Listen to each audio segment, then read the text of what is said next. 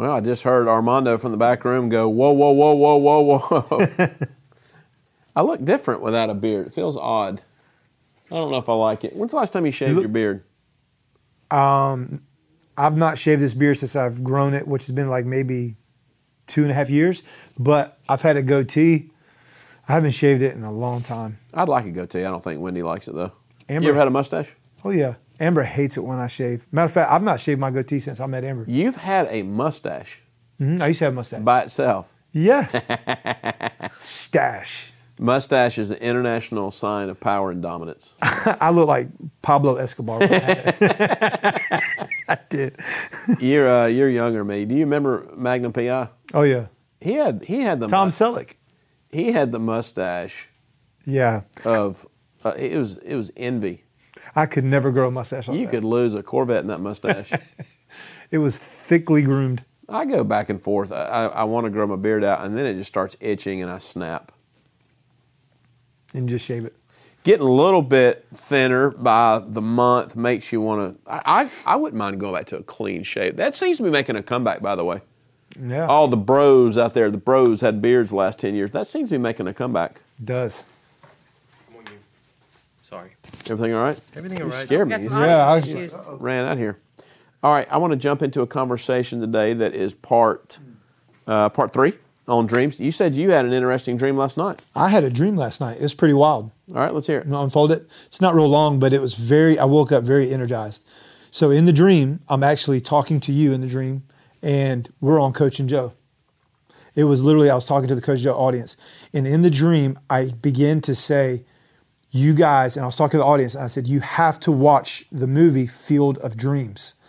And in real life, the movie Field of Dreams is Kevin Costner, and it is literally the most prophetic movie ever made. But in the dream, I become emotional at this point, and I begin to weep, and I begin to cry. I just feel God coming through me, and I kept saying this. I kept saying, Hollywood has a better revelation on dreams than the church. Hollywood has a better revelation on dreams. Woo, than you the dreamed that church. last night. I dreamed it last night, and then the voice in that movie, the movie is about hearing a voice. It says 3 things. If you build it, he will come, ease his pain, and then go the distance. And I won't give the movie away, but the movie culminates with a restoration between the Father and the Son. And I just kept hearing in the dream, if you build it, I will come. Last part of this dream, I think it also ties into what we're getting ready to kick off here at Bridgeway, 10 days in the worship tent. And I kept feeling like the Lord was saying, if you build it, I will come. And I feel like us setting the tent up today, he's saying, I will come. Baby, Oh, Michael man. doesn't know this. Tell him what I had the staff do. What was this, 2 years ago? 2 years ago, we all watched Field of Dreams. Wow. Set up, and we all watched it together. Wow. You gave a big prophetic word about Field of Dreams and this house, and we all watched it together. We made snacks, and And Set up. remember how emotional Dr. Hancock got? oh my gosh, yes. And also, I remember it was about 8 years ago, Jesse Flowers said, this is a staff meeting, there's something very important, Chad, for you and your leadership about you and the movie The Field of Dreams. My goodness. Yeah. I didn't know this. Yep. Man, the Field I've of never Dreams. told you that. You No. want to know why? I believe the Father Yes. is even showing me right now. That whole movie really is about a connection between a dad and a son. I'm going to start crying. Yes. Reconciliation's a really, really, really big deal to the Father. You know that racism, in essence, the key issue of racism is reconciliation first to a spiritual reality, which is us being reconnected to the Father. You know God that. Almighty. Hey, I want to talk about something with dreams. That's pretty awesome, by the way. You had that dream last awesome. night. Scene. Maybe God's real. He's so real. Maybe God knows we're doing a series on dreams. I want to tell you this. One of the main, to me, that I have found over the years, one of the main indicators of someone that's really quite possibly walking more with religious spirit than Holy Spirit is so talking about the Word, the Logos, so much that person is not open to out-of-the-box encounters with God, is Yeah. not open to the prophetic. I love the Word. We just went through 32 passages in one class of Ascent. Wow. We were going through John Bevere's book on breaking intimidation. Literally just, all I did was just kept reading the passages and talking about. You know this, I love the Word. Why are so many people, specifically in the South, and I'm talking about leaders, why are so many leaders not open to connecting with God on dreams? That's a really good question.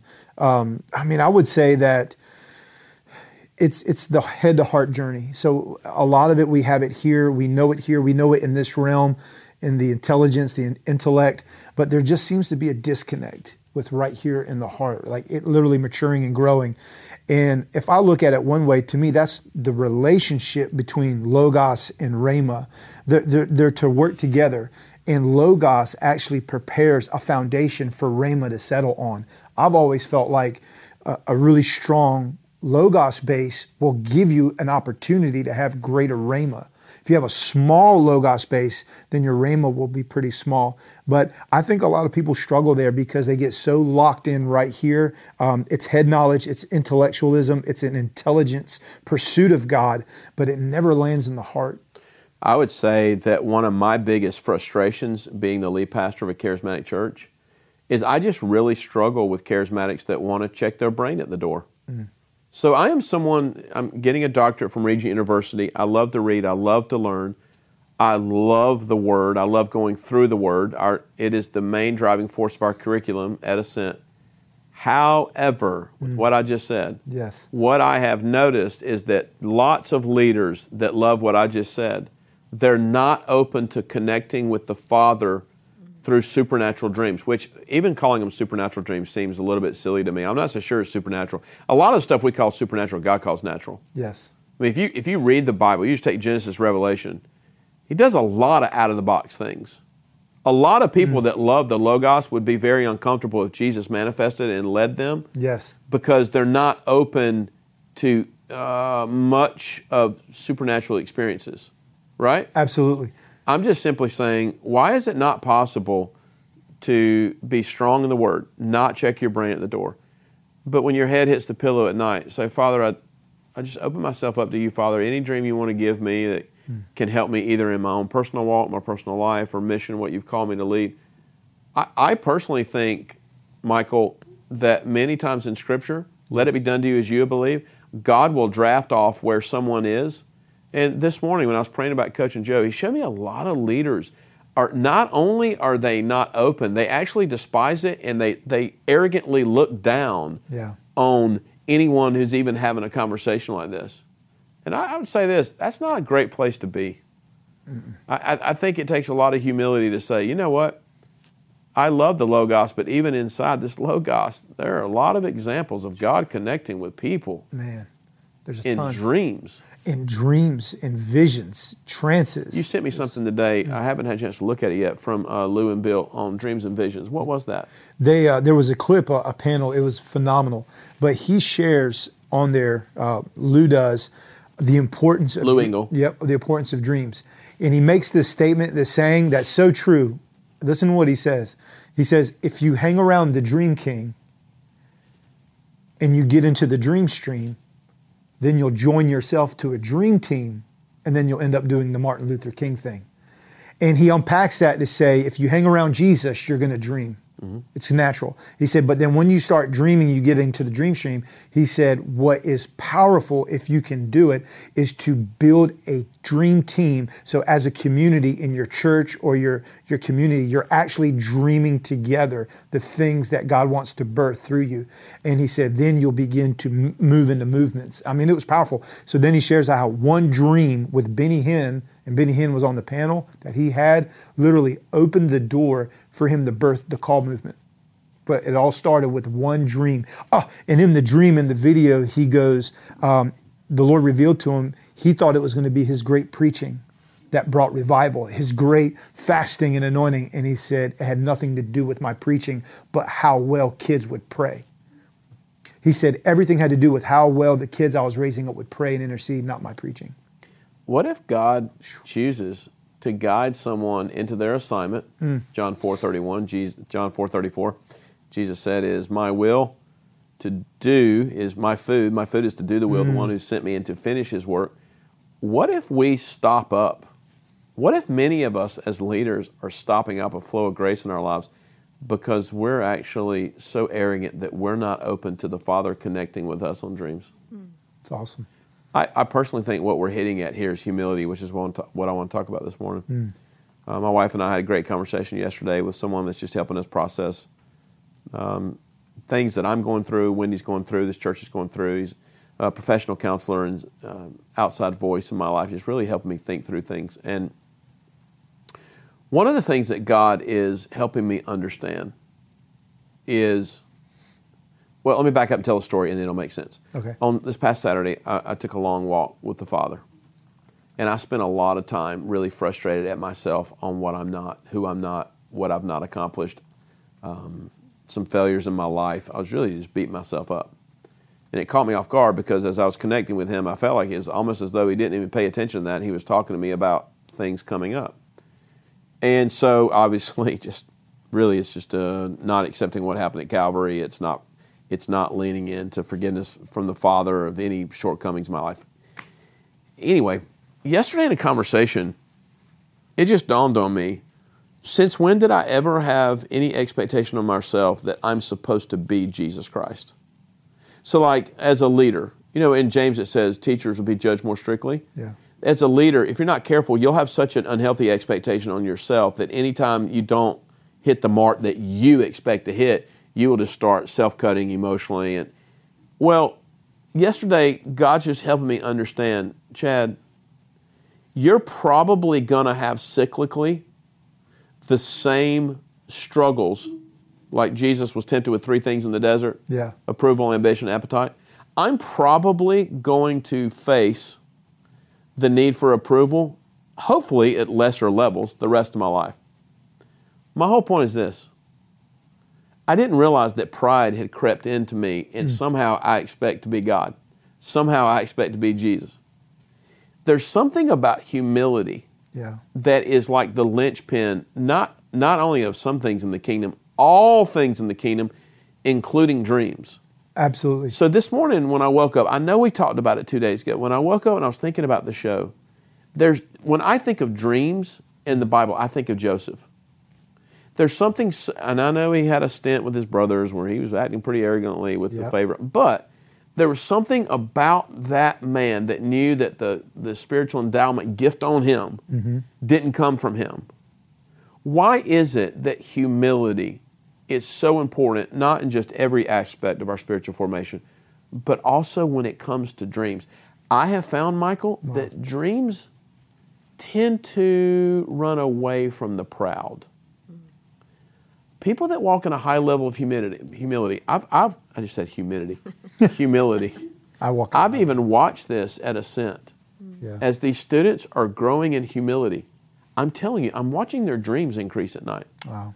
That can't be random, Michael. Absolutely not. Man, I have a lot to say on that. I think the approach in humility, it unkinks the hose that we were talking about in the previous show, and it really helps funnel dreams. And what I boil it down to is, I was taught as a kid, it's a really simple prayer, but it's really powerful, and it's to be teachable. I would say my dad installed in me and my sister to always be teachable, to always be willing and be flexible, no matter who's teaching. No matter if you're an expert on the subject, don't say anything, just listen. It's a posture of humility. And I think that approach really is powerful. Going back to Joseph, here's something that you said is so funny. I was thinking about this the other day. And I thought that, okay, here he is. He's stewarding his dreams. He's sharing his dreams. But this lands him in Potiphar's house, which then lands him in prison, slavery, that whole deal.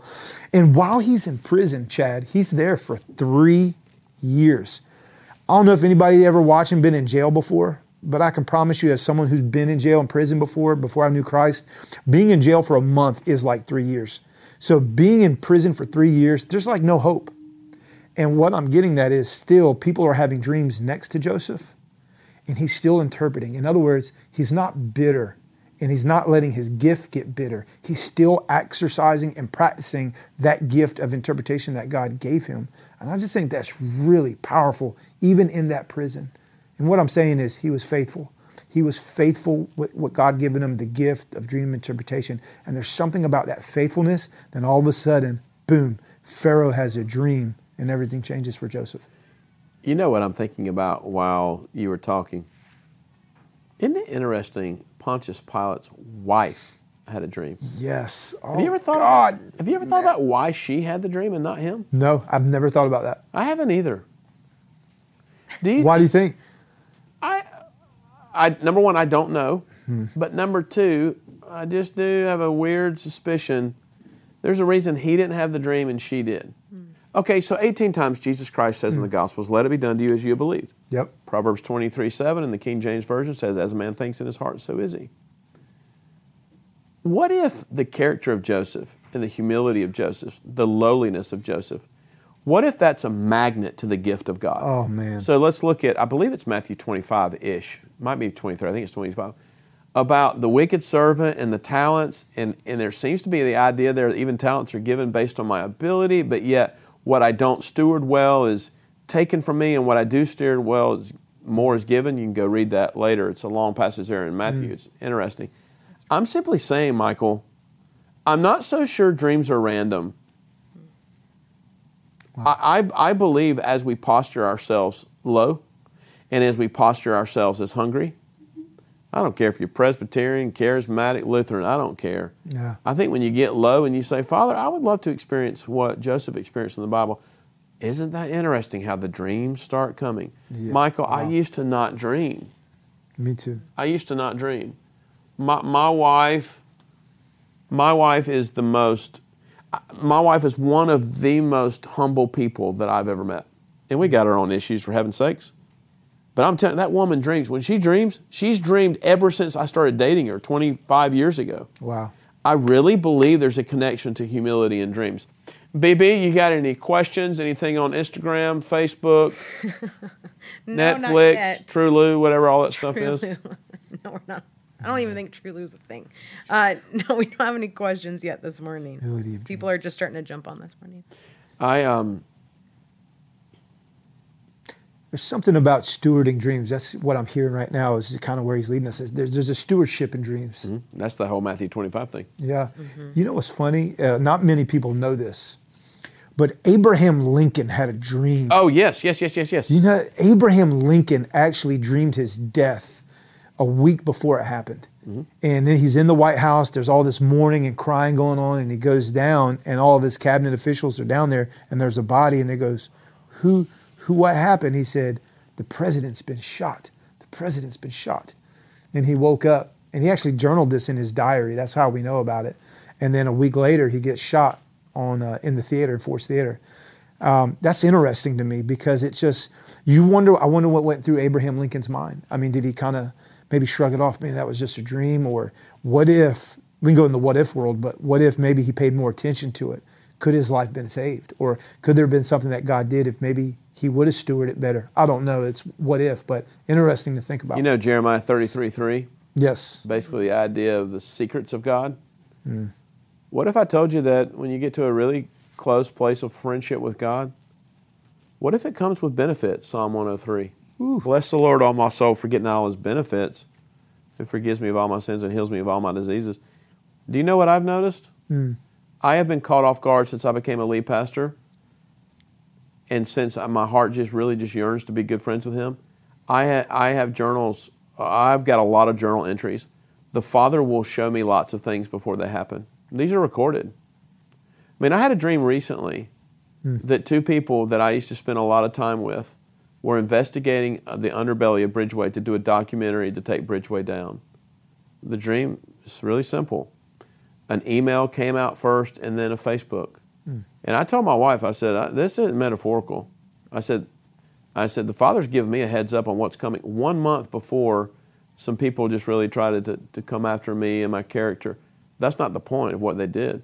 The point is, the Father showed me a dream about it.